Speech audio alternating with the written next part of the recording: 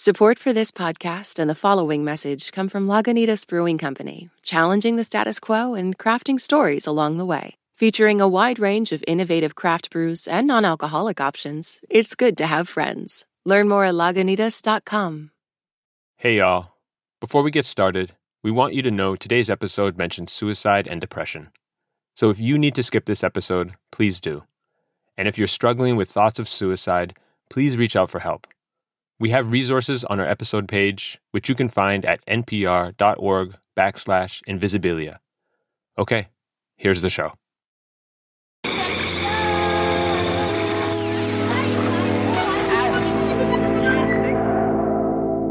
From NPR, this is Invisibilia. I'm Yowei Shaw. And I'm Kia Miakanatis.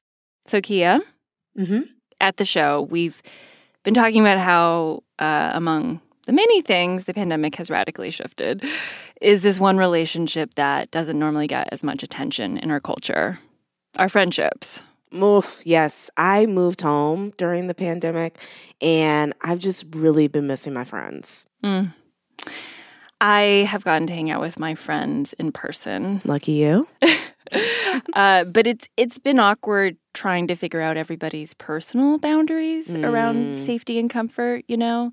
Like, who you're going to hang out with and how. Oh, God, so many awkward conversations. Anyway, we've been talking about all this at the show, and it got us thinking, let's do a season on friendship. Yeah, it's such an Invisibilia topic. I mean, it feels very ambiguous. There's no legal rules or clear cultural scripts for how to do friendship, at least not in the same way that we have for like family or romantic relationships. This will not be a definitive book or anything. We will just give it the Invisibilia treatment. You know? Overthinking, lots of uncomfortable questions, plus some really good stories, too.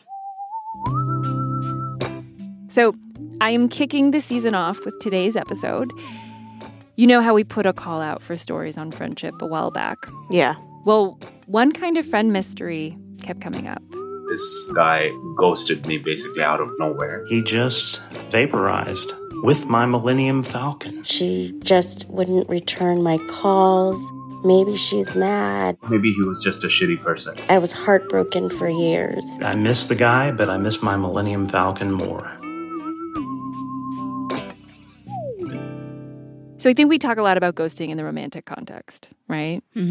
But it also happens with friends, obviously. And the reason I want to talk about friend ghosting today is because I think it's an example of a larger problem with how friendships tend to end. Like what happened with one of our listeners. I just remember there was one particular instance where she called me and I looked at the phone and I was like, I can't do this. And I just didn't answer. This is Dana Lizick. And a couple years ago, Dana ghosted a good friend of hers when she learned her friend was pregnant. Oh. My inner feminist is really angry at me because I know that women are able to do everything and anything. To be clear, Dana was excited for her friend, but she was also worried about their friendship changing. I am now 30 years old and I do not want children. And I struggle when my friends start to have children because I feel like they change and I feel like they, you know, of course, obviously, want to spend a lot of time with their kids, talk about their kids, and I'm just not interested. Dana. She's like, oh, you're having a baby? Congratulations, you just lost a friend. It's like the exact opposite reaction that society expects you to give. Right, exactly. I really respect her, like, ruthlessness about it. Ugh. Yeah, and Dana wasn't always like this. In fact, she has an epic ghost origin story. Dana used to work as a performer at Disney World. And one day, it was time for Dana to switch out from her shift, to get out of her character costume.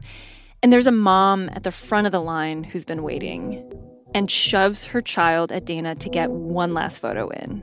This kid was like grabbing onto us and like hanging from us. So Dana's coworker steps in, somebody called a character attendant whose job is to like manage guests. And she's saying, I'm sorry, trying to be really nice. And the woman got so mad because she didn't want to continue to wait in line that she actually physically hit the character attendant. No. she kind of like slapped her across the face. Oh my gosh. This woman was doing all this for a photo? Wow. And we were trying to get this child like off of us, and our character tenant, it was like, it could have been some kind of movie, because she was like, go, get out of here. So, escape, run for your lives. Okay, so lots to unpack. Yeah, for sure. But back to Dana ghosting her friend. Dana knows she's being unfair. I could understand why she would be like, oh, I don't know if I could like parade around this opinion about babies just because it's a hot take. But if this is really her friend, like, shouldn't she be able to like have this complicated conversation? Well, I asked Dana, and she says it didn't even enter her mind as a possibility. adult friendships are so hard. What about a conversation to like end the friendship, to be like, here's why? No. Are you cringing in your body right now? I am like, my shoulders are up to my ears. That's so hard, right? Like, because how do you even have that conversation? Hi, I know we've been friends, but now we've both got a lot going on, and so I think we should just end the friendship. That's cool with you, right? Like, what? It's like the harshest breakup. I should point out that, there are all sorts of serious reasons why people ghost, of course. Listeners told us stories about sexual assault allegations, abusive relationships, COVID misinformation, racism, on and on. But what Dana did to her friend, you could argue, is just an extreme version of how most friendships end. In avoidance. That breakup conversation is exceptionally rare with friends, right? We just don't do exit conversations. We don't say it's over. We don't do the dividing of the assets that you might do in a romantic relationship. This is Emily Langan. She's a friendship researcher and associate professor of communication at Wheaton College. And she says that research has found that when friendships end, they tend to end by fading out. Canceled dinner plans, endless games of phone tag, rather than with like a sudden confrontation. And definitely not a breakup conversation. Why do people avoid? Like, what is that about? Well, Emily has lots of theories. Maybe it's because conflict is coded as negative in our culture and we don't know how to work through conflict. Or maybe it's because we don't have agreed upon milestones for the start and end of friendships in the way that romantic relationships do. So we talk about in class as the RDT, the relationship defining talk. That's not at all uncommon in a romantic relationship to have an RDT. It's really super uncommon in friendships, though. Another theory Emily has is maybe we don't think it's normal for friendships to end. We assume it's supposed to last. When in fact, they do. There's some research that actually suggests 70% of our close friendships in adulthood don't last longer than 7 years. Jeez, the 7-year itch, but for friends? So, Kia, would you be into normalizing friend breakups? Yeah. I mean, I feel like that's healthy, and it's nice actually to like have an agreed upon ending instead of it just being like, I hope I never run into that person again, because it would be mad awkward. So I was all team normalize friend breakups too. But there's research that suggests that fading friendships out can leave the door open to reviving them later. And when I asked Emily, she was not on team friend breakup either. Really? There's a difference between normalizing breaking up and normalizing ending. Emily told me a story about a friend from years ago. Basically, she was feeling neglected, like she was way down on her friend's priority list after his wife, his kids, and other obligations. But instead of breaking up completely or doing the fade out, the avoiding thing, she and her friend decided to sit down and talk about ending the friendship they had. Wow. And maybe start a new kind of friendship. I think that's the only time I've ever had any conversation like that. And I remember saying, I get it. You have a lot of family demands right now.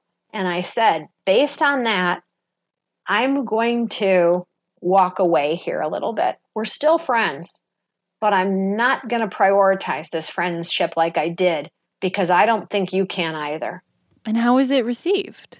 It was fine, and we understood it. He and I are still friends, but he's not in the inner circle, and I'm glad I did it.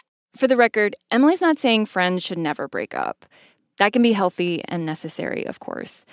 She's saying, let's normalize friendships ending, and let's normalize conversations around different options for how they can end or transform. So if we normalize different forms of trajectories, then shorter relationships could be of merit and value. Longer friendships that are at a lower simmer would be valuable. Relationships can go in a variety of different ways, that they aren't linear, that they don't always have the same predictable lifespan.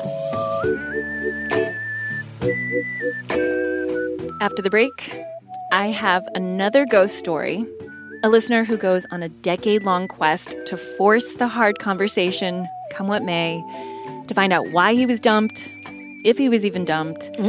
There will be travel to faraway islands, discovery of hidden identities, and at the end of the road, a different way to think about friendship endings. That's when we come back. This message comes from Apple Card. You earn up to 3% daily cash on every purchase. That's 3% on products at Apple, 2% on all other Apple Card with Apple Pay purchases, and 1% on anything you buy with your titanium Apple Card or virtual card number. Visit apple.co/card calculator to see how much you can earn. Apple Card issued by Goldman Sachs Bank USA, Salt Lake City branch. Subject to credit approval. Terms apply. When the economic news gets to be a bit much, listen to The Indicator from Planet Money. We're here for you, like your friends, trying to figure out all the most confusing parts. One story, one idea, every day, all in 10 minutes or less. The Indicator from Planet Money, your friendly economic sidekick. From NPR. Summer is for going to the movie theater because it's too hot to stay home. It's for driving with the windows down, listening to your favorite music. It's for stretching out while you're on vacation to gobble up a TV show. For a guide to some of the TV, movies, and music we are most excited about this summer, listen to the Pop Culture Happy Hour podcast from NPR. On this week's Wild Card, we talk with Issa Rae about those moments where our lives could have gone another direction. Definitely wasn't supposed to be with that guy at all. But I still think about it. I'm Rachel Martin. Issa Rae tells us how to make peace with the path not taken. That's on the Wild Card podcast from NPR, the game where cards control the conversation. When I first read his email, it had the same effect on me as a good breakup song. The words were simple and direct. The feelings were raw and larger than life. And I was left with the image of someone definitely not over it yet. My name's James Hasseltine. I'm 33 today. Like today's your birthday? Yes. Oh, okay. James is a professor of education in South Korea. And about 9 years ago, his close friend Tim disappeared on him. Here's the last thing James remembers saying to Tim the last time they saw each other. I'm sure before he left, I said something to the effect of like, oh, well, let's do this again soon, Tim, or like just kind of general plans to do something soon. And he was like, yeah, sure, you got it. It didn't make sense to James for lots of reasons. For one, they were each other's first best friend in college. Like every freshman in the history of mankind, James had been anxious about finding his people. And so when September rolled around, I was like really praying. I was like, God, give me the nerdiest, geekiest roommate just like me. And so when Tim walked in, this pale, black-haired, cheerful-looking guy with a monotone voice, I was like, oh, hey, I'm Tim. He felt like he hit the roommate jackpot. They were into the same things, video games, Dungeons and Dragons. And then there was just the kind of friend Tim was. The ghosting feels like the opposite of his character. You know, he was just a really funny, really helpful guy. Tim's friendship was extremely unconditional. He just wanted to be your friend on your terms. And finally, it wasn't just James that Tim ghosted. They were part of this really tight-knit crew. They even had a name, 208, the number of the dorm room they all moved into sophomore year. And James tells me 208 did everything together. Ate meals, played Super Smash Brothers, took classes, partied. then got in trouble for partying. The hall director came and declared that we were the worst room in Occam, which was the name of the dormitory. And we took a lot of pride in that. Plus, Tim was the guy who brought everyone together in the first place. And he had a special role. He was the lovable eccentric of the group. He had catchphrases like a TV sitcom character. He would say, like, "Oh, you damn kids," all the time. He was the subject of multiple inside joke songs, like his own theme music. Which was like, Tim, Tim, Tim, Tim. Beethoven. Tim, Tim, Tim, Tim. They never knew what Tim was going to say or do next. All of a sudden, he would start wearing tie-dye shirts, and only tie-dye shirts. And then he would just announce, "I'm a bell peppers guy. I'm going to be eating a lot of bell peppers all the time." For breakfast, lunch, and dinner? Yeah, for like a while. He was so beloved, 208 even created mythology around his quirks. A place called Tim Island, where there were thousands of other Tims, just like him. But the island got bombed by the U.S. government, and Tim was the only person who escaped. He was the last of the Tims. So that was 208 and Tim until 2012, when Tim sailed right out of their lives.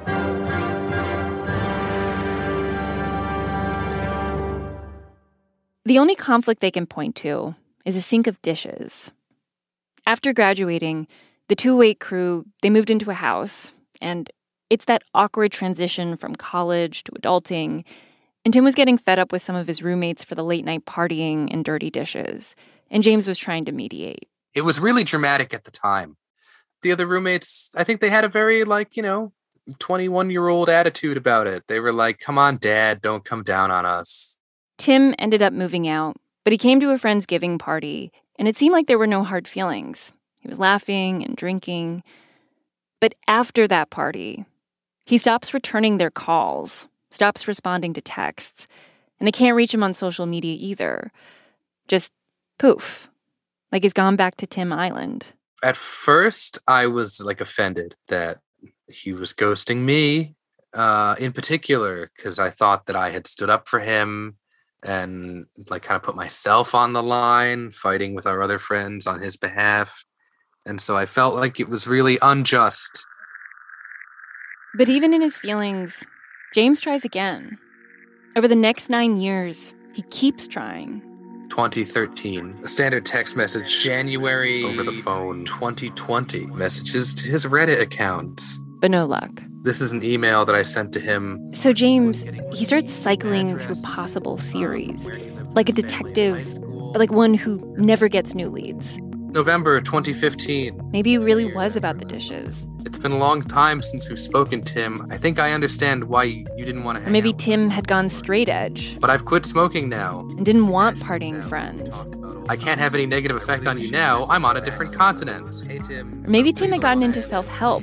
So much has happened to me that I want to tell you about. And I want to hear about your life, too. Or religion.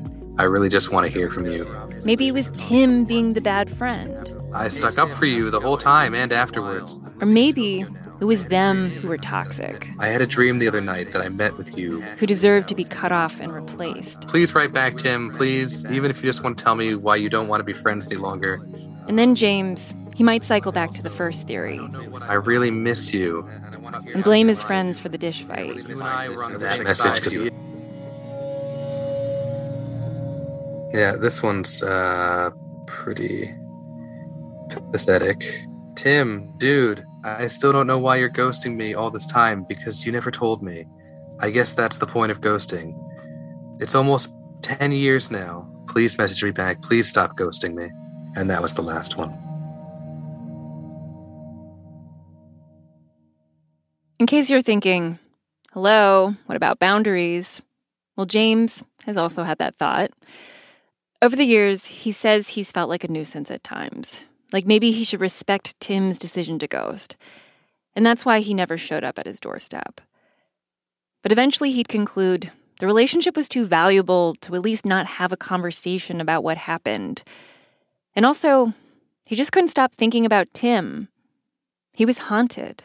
When your friend ghosts you, then all you have left is this kind of spiritual or mental memory that haunts you, and you no longer have any kind of embodied experience with them.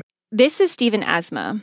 He's a philosophy professor at Columbia College with a wide range of interests: psychology, neuroscience, mythology. And also, he invented something called monsterology. It's a study of monsters, like zombies, vampires, and ghosts, as a lens to better understand ourselves and our culture.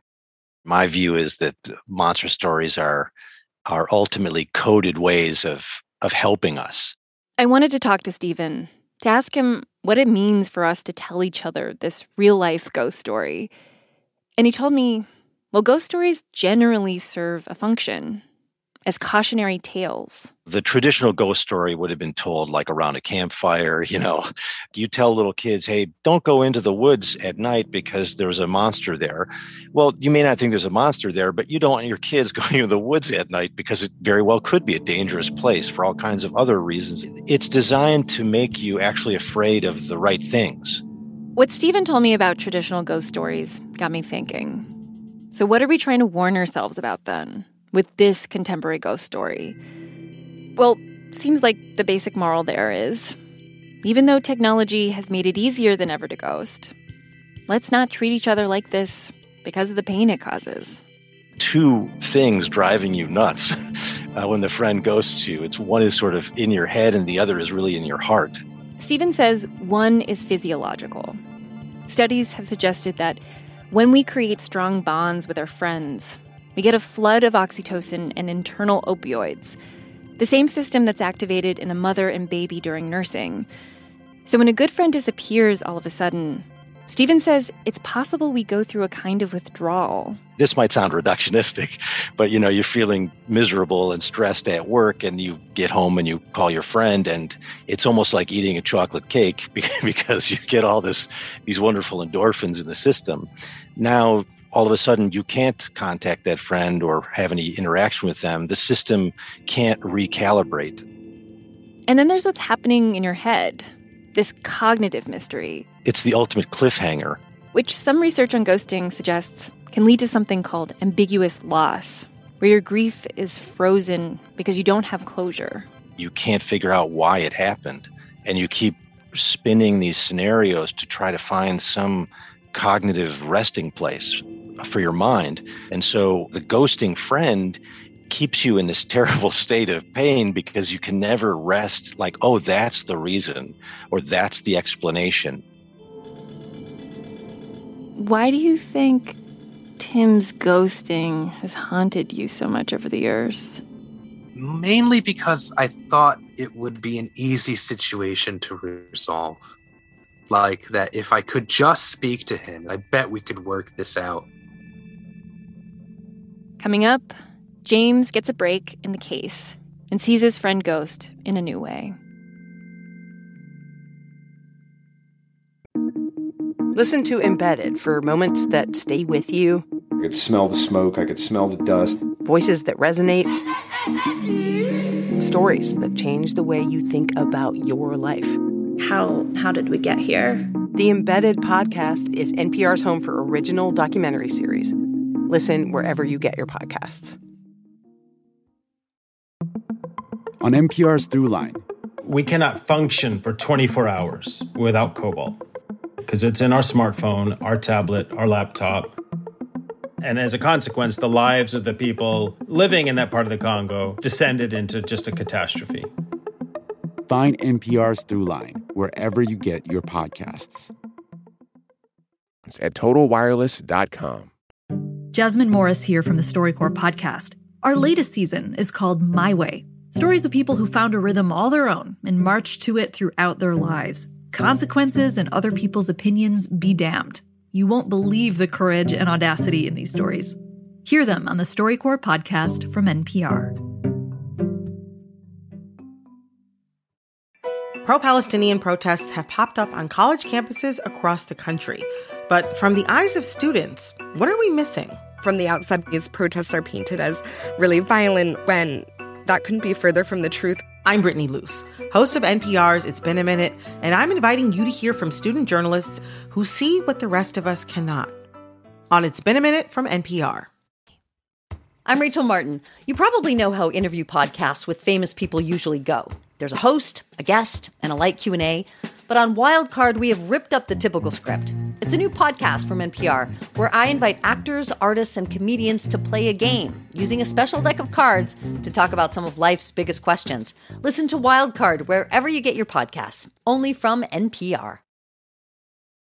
So it's been almost a decade that James has been trying to solve his friend mystery, to get to Tim Island. And in March of this year, he's like, this is ridiculous. I gotta find Tim to talk. Even though James feels a bit like a stalker, he goes on one of those find a person websites, and he comes across Tim's sister-in-law and sends a message. And the next day, James is in the middle of his workday when he sees a response flash on his phone. And it was honestly like a shot through the heart. She said, "Hi, James. I'm so sorry that no one has told you, but Tim passed away last year on March 20th. We were looking forward to his wedding with his fiancée. I'm still in shock, even though it has been a year. I'm sorry that you had to find out like this." And the next thing I say is actually really stupid. I said, "I can't believe this.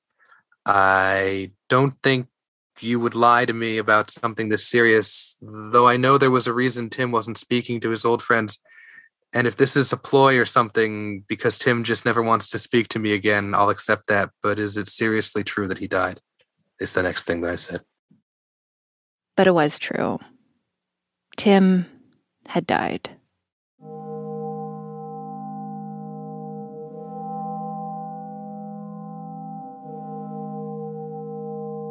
And at first, James doesn't know the details. After he gets the news, he leaves work early and walks out onto the street in like a daze and calls 2 members of 208. And we all, just wept over the phone in complete shock and incredulity. I'm so sorry. Did you feel like you were getting closer to understanding what had happened? No, I felt more in the dark than ever, and I was really confused.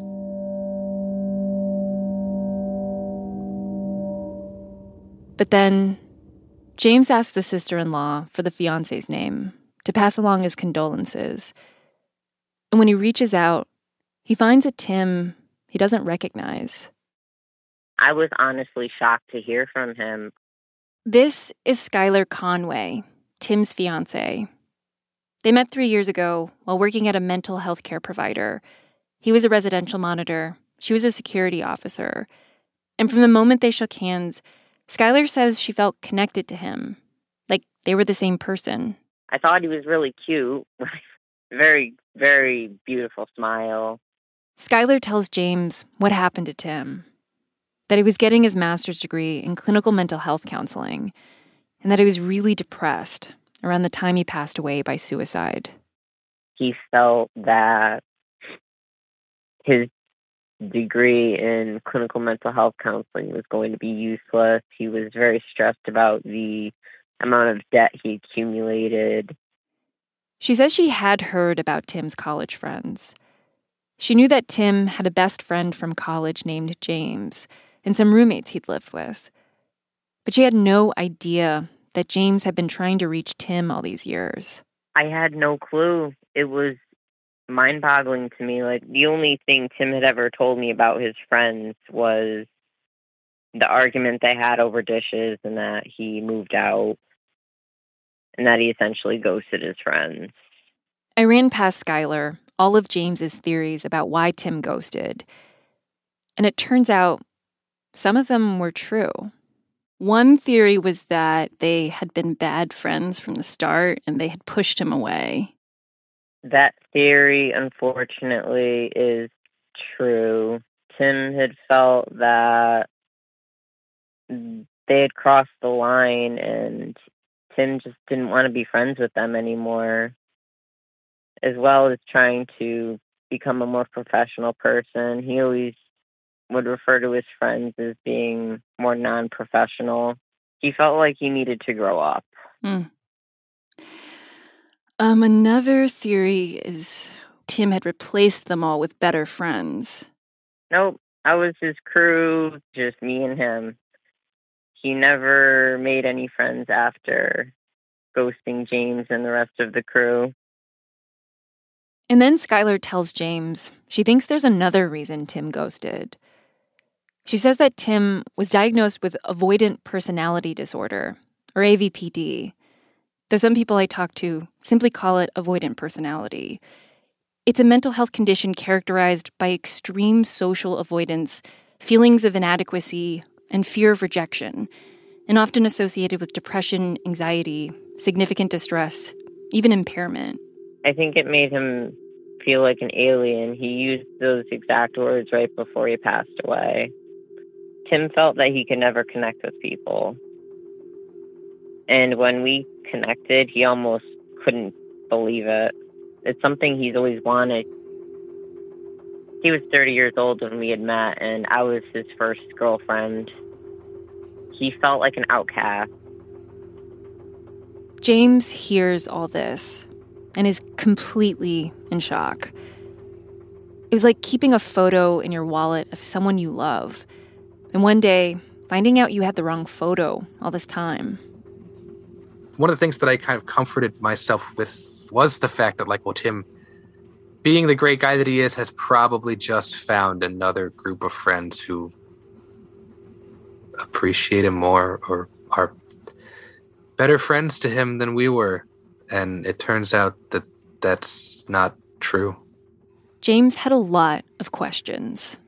And so I wanted to ask, can you help me understand what happened to my friend, or help me understand my friend better? After the break, James takes a ferry to Tim Island with the help of another ghost. And a note that suicide is preventable. And if you or someone you know is possibly considering suicide, contact the National Suicide Prevention Lifeline at 1-800-273-8255 or the crisis text line by texting HOME to 741-741. Why is everyone so obsessed with traditional wives or trad wives on social media? This week, we're talking about the viral videos of women making marshmallows and mozzarella from scratch, and how behind the sheen of calm kitchens and cute fits, there's some interesting pessimism about our modern world. And that's worth digging into. Next time on It's Been a Minute from NPR. On It's Been a Minute, we're keeping you in the know when it comes to culture. I break down the latest trends and the forces behind them, and introduce you to the creatives who think deeply about how we live today. Come for some good old cultural analysis and have a few laughs with me. Listen to the It's Been a Minute podcast from NPR. These days, news comes at you fast. But the truth? Getting there takes time. There's something that hasn't been disclosed yet. Embedded is a podcast that takes the time to look beyond the headlines. How did this happen? How did we get here? With original documentary storytelling. Listen to NPR's Embedded wherever you get your podcasts. I'm Jesse Thorne. Why did Cole Escola write a bonkers, extremely fictionalized play about Mary Todd Lincoln? Well, you know, it was 2020 and we were all so isolated. I just started doing research on, but the truth is, I just thought of it. We'll talk about that and more on Bullseye from MaximumFun.org and NPR. On Culturel.com. One of the first things James did after learning about Tim's avoidant personality disorder, before he even reached out to us, was what any good nerd does. He started researching. He discovered that he was not the only one who hadn't heard about AVPD, that it's an under-recognized and understudied disorder. And it's true. The researchers I talked to said there's been debate in the field about how to categorize AVPD, whether it's an extreme version of social anxiety disorder or its own distinct thing. And that's why more work needs to be done to find effective treatments. And the more James read, the more he wanted to know. So he posted a long, heartfelt message, almost like an essay, really, on a subreddit for people with AVPD. I made that post on Reddit more or less looking for help trying to understand. He wanted to understand his friend Tim better and what had happened between them and what it was like living with AVPD. Then came dozens of responses, personal anecdotes, messages of support, which he says were all really helpful. But James still had questions. So we connected him with someone who was willing to talk. Well, yeah, I'd like to say thanks again for taking part, Andrew. It is good to meet you. Hey, James. How's it going? Good. How are you? So far, so good. Andrew Laddie lives with his wife near Denver. About 5 years ago, Andrew was diagnosed with AVPD, and you should know that AVPD affects people differently. For example, Tim was able to go to college, hold down a job, and was working on his master's degree, while Andrew, because of his AVPD, he had to drop out of college and isn't able to work. Even setting up this conversation has been hard on him, though he told me he's determined to talk to James and be part of this story, even if it only helps one person. Part of the reason that I'm able to do this conversation now is because I know that I'll be able to kind of ethically ghost you guys, if that makes sense. Right. But there are other ways that Andrew and Tim feel similar. Like Tim, Andrew has struggled with suicidal ideation, though he now sees a therapist every week, and that's helped. Like Tim, Andrew also feels negatively judged in everyday interactions, even if that's not what's going on, which for Andrew can blow up into debilitating spirals. For instance, when Andrew was a freshman in college, he showed up to the first day of music theory class, and the professor asked a bunch of questions he didn't know how to answer. A tiny, awkward incident that led to a series of escalating painful feelings and events that wound up with Andrew getting evicted from his dorm room. I never went back to class again because I felt so ashamed and embarrassed that I was there, that I didn't know what I was doing. And then when I wasn't going to that class, I was feeling so bad about that I stopped going to all my classes. And then at that point, I basically locked myself in my room. And like Tim, Andrew can appear to fit in with others just fine, while secretly feeling like he's wearing a mask, which James wanted to understand better. My friend who had AVPD, I spent a lot of time in social situations with him, and he seemed to me really positive, resilient, and even outgoing. And I didn't really have an inkling, say, that he's putting in a lot of effort to more or less to mask and to fake it in order to get by. You know, I've been called very charismatic. I've been told I'm a really good speaker. But these are kind of just the things that I think that the people I would be around are going to want me to do and say. Like if I was around a louder friend and only a louder friend, then I would be a little bit louder. And if I was around, some quieter friends, then I would, shift to that. I feel like maybe I observed that in Tim as well, the kind of mirroring according to whom you're with, just trying to match their energy, basically. And so I'm even doing that right now. So, But probably the biggest parallel between Tim and Andrew is the ghosting. Andrew guesses he's ghosted a couple hundred people by now, mostly friends he met online through gaming, and a small circle of friends from high school after graduation. Part of the pain of it all is that you still want those friendships and everything, and it hurts you to do things like ghost them and to not talk to them. Like, I slighted you, of course you're going to reject me because that's what you should do, so I'm just going to go ahead and not talk to you anymore so that you can't reject me. So that, in that way, it's kind of a self-fulfilling prophecy where I cause you to reject me, sort of thing. Do you ever think about, even like in abstractly or just like fantasizing about contacting the people you haven't spoken to in a long time? Absolutely do. Eventually, a couple of Andrew's high school friends were able to make contact with him again, even after being ghosted for years. And just through sheer force of will, they keep messaging, they keep talking, and I eventually will talk back because that's kind of what it takes. They'd cracked the code, done the very thing that James had tried to do all these years with Tim. So James wanted to know how. Andrew says the key to their success, besides relentlessness, was small talk. Not calling attention to the time that had passed. Not blaming him. Nothing emotional. Like my friend texted me the other day and said, oh, hey, I found this energy drink we used to drink when we were kids. And I was like, oh, yeah, that was cool. So, I was able to do that. But if he had said something like, hey, man, I'm really missing you. How come you're not talking to me anymore? Then that is, that's very triggering. It's like, oh, my gosh, what have I been doing? Like, he hates me. It spirals.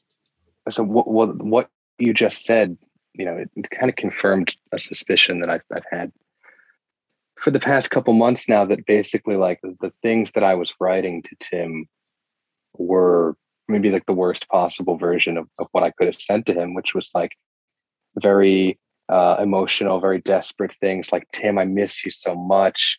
I really want to speak to you. Please, please, please just write me back, which I'm sure did not help him and probably made him feel worse about it.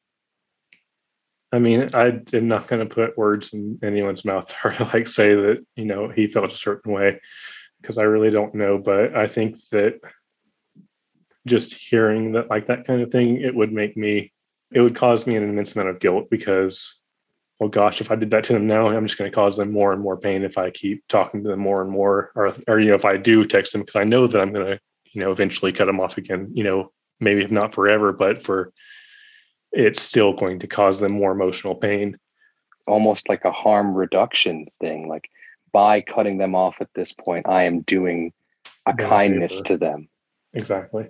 I would probably personally, at some point, stop reading the emails, especially if I had a strong relationship with that person. Right. If I had known what I know now, back then, the potential things could have worked out differently between he and I.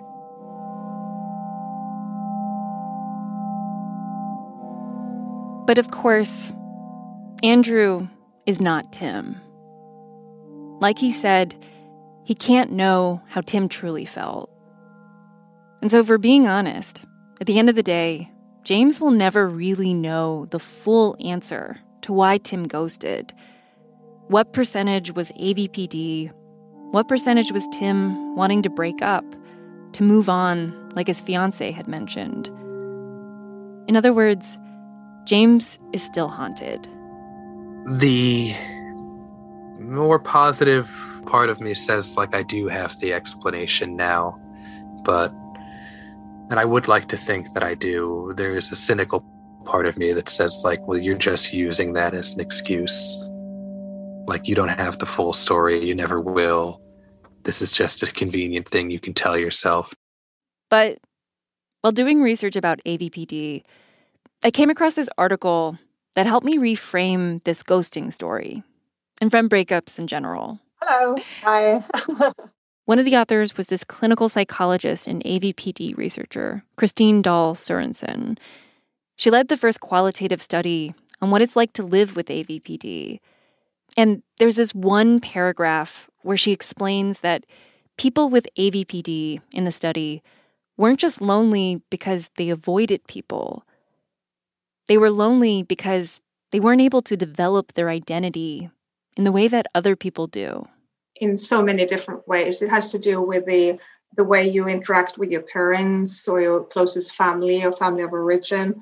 It has to do with how you move throughout your adolescent years with friends and all the experiences you create at kindergarten or school or eventually in work.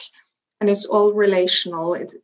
You become who you are in relation to other people. So all the tiny social exchanges people take for granted, the acting, reacting, talking, telling, listening, she's saying that's how we come to know and be ourselves, through the people around us. It's not a new idea, the relational self. But I don't think we appreciate enough in this highly individualistic culture how our friends play an essential role in this hidden machinery of the self. how much power we have over our friends, for better or for worse. And for James, at least, he's grateful for the fingerprints Tim left in shaping him, giving James the encouragement and space to figure out how to become himself. I think that, in the beginning, when I first met Tim, when it was just him and I in our freshman dorm, I more or less felt like Tim was like a kindred spirit, basically. And, there was kind of a sense that like, oh, I'm not alone in maybe being a quiet, geeky, dateless guy. Like, here's another one. I'm not such a loser after all. And that was a comfort. The last time I talked to James, maybe I was thinking about the Tim, Tim, Tim, Tim song. Maybe I was thinking about all the friends out there who aren't able to have a friendship-ending conversation, even though they want to. And so I asked James a weird question. In the tradition of 208, you all love a good inside joke song. If you could come up with a song that one could send to a friend as like a cue to have the friendship-ending conversation so it's not so awkward, what would it sound like? Oh, boy. How does it start? Well, it starts off soft and acoustic. Okay. And melancholy. And maybe the lyrics are what these two friends would say to each other in this conversation. Right. Here are the lists of my resentments and the ways you've disappointed me. Right. Well, we actually have voice memos from a bunch of listeners that I feel like I could chop up and try to make musical. Feel so horrible that I left 4 years ago. We were so close. Feel horrible I never called. I can forgive you. I wish we had closure. Honestly, I don't want to talk. And then, after kind of breaching it calmly, then you could switch for the electric guitar and sort of break it down in a more shouty, emotional way.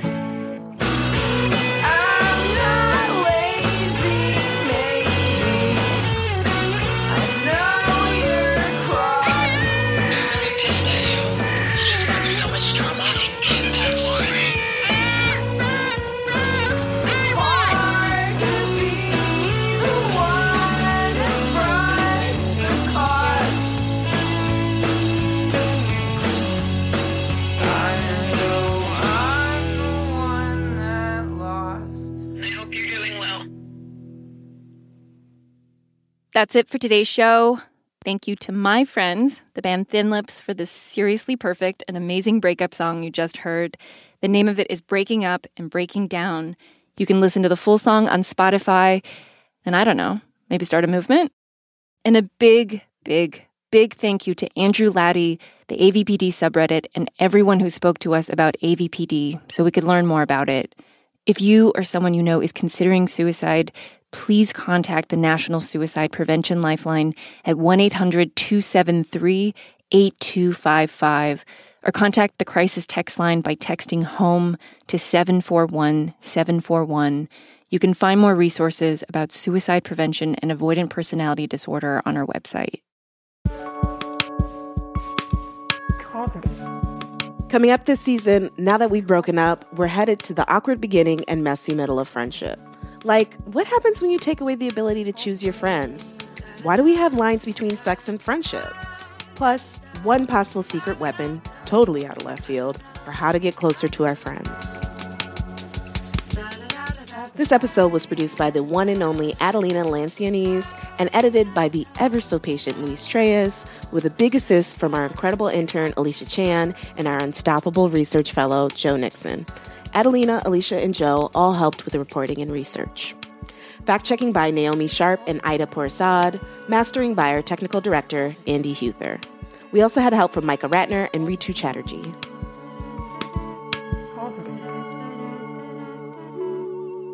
Thank you to all the ghosts and ghosties who spoke to us. wrote us, left us voice memos, shared their hearts with us, and contributed to this episode.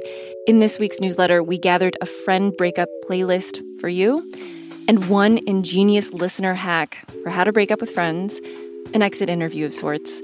You can sign up at npr.org/Invisibilia newsletter. And to all the researchers we spoke to, Lisa Lamp, Thomas Kular, Amy J. Johnson, Omri Gillot, Gilly Friedman, Leah Lefebvre, Steve Asher, Marissa Franco, Pauline Boss, Mark Caldwell, Susan Matt, Luke Fernandez. We learned so much from you. Thank you. You can find a bunch of interesting articles and studies on ghosting and friendship endings on our episode page.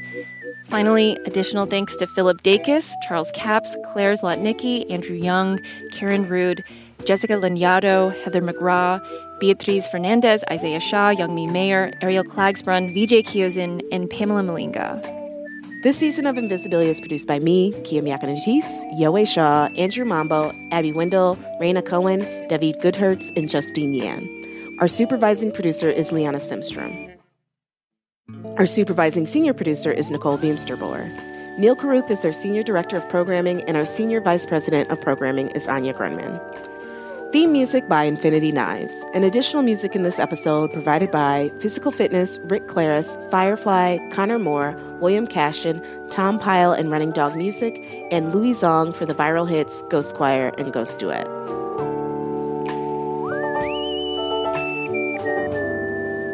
See you next week.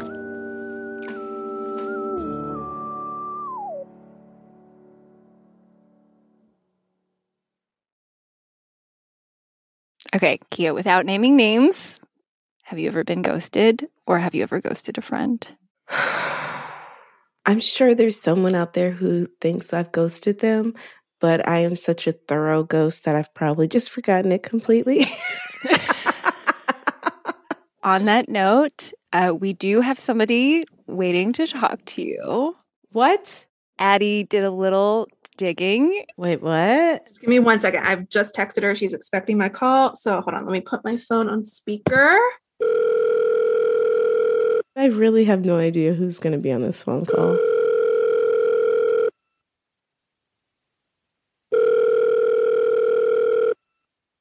We're kidding with you. I was like, there's only one friend, and I still don't think, like, we worked it out. Hey, I hear you have a birthday coming up. Yeah, you. If you're listening to this, that means you have a birthday coming up eventually. And here at Life Kit, we want it to be a special one. Magic can happen, and good luck can happen, and serendipity can happen if we're open to it. How to have a good birthday, even if you're not a birthday person. That's on the Life Kit podcast from NPR. There's a lot to stay on top of on any given day. You might have to break things down into smaller pieces in order to keep up. That's why we're introducing the new Consider This newsletter from NPR.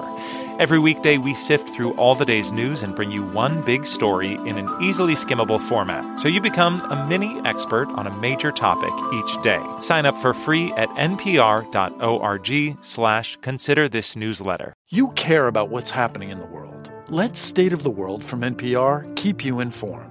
Each day, we transport you to a different point on the globe and introduce you to the people living world events. We don't just tell you world news, we take you there. And you can make this journey while you're doing the dishes or driving your car. State of the World podcast from NPR. Vital international stories every day.